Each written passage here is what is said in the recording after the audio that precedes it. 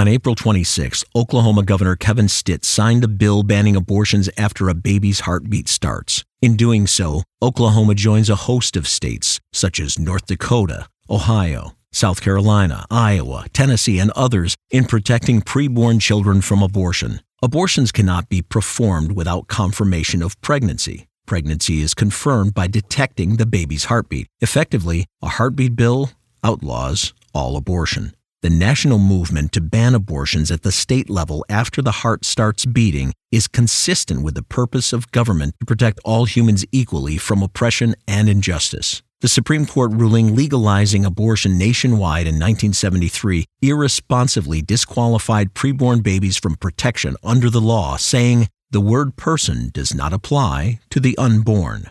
Heartbeat bills simply seek to correct the High Court's lapse of judgment. This Real Abortion News Update is sponsored by Compass Care.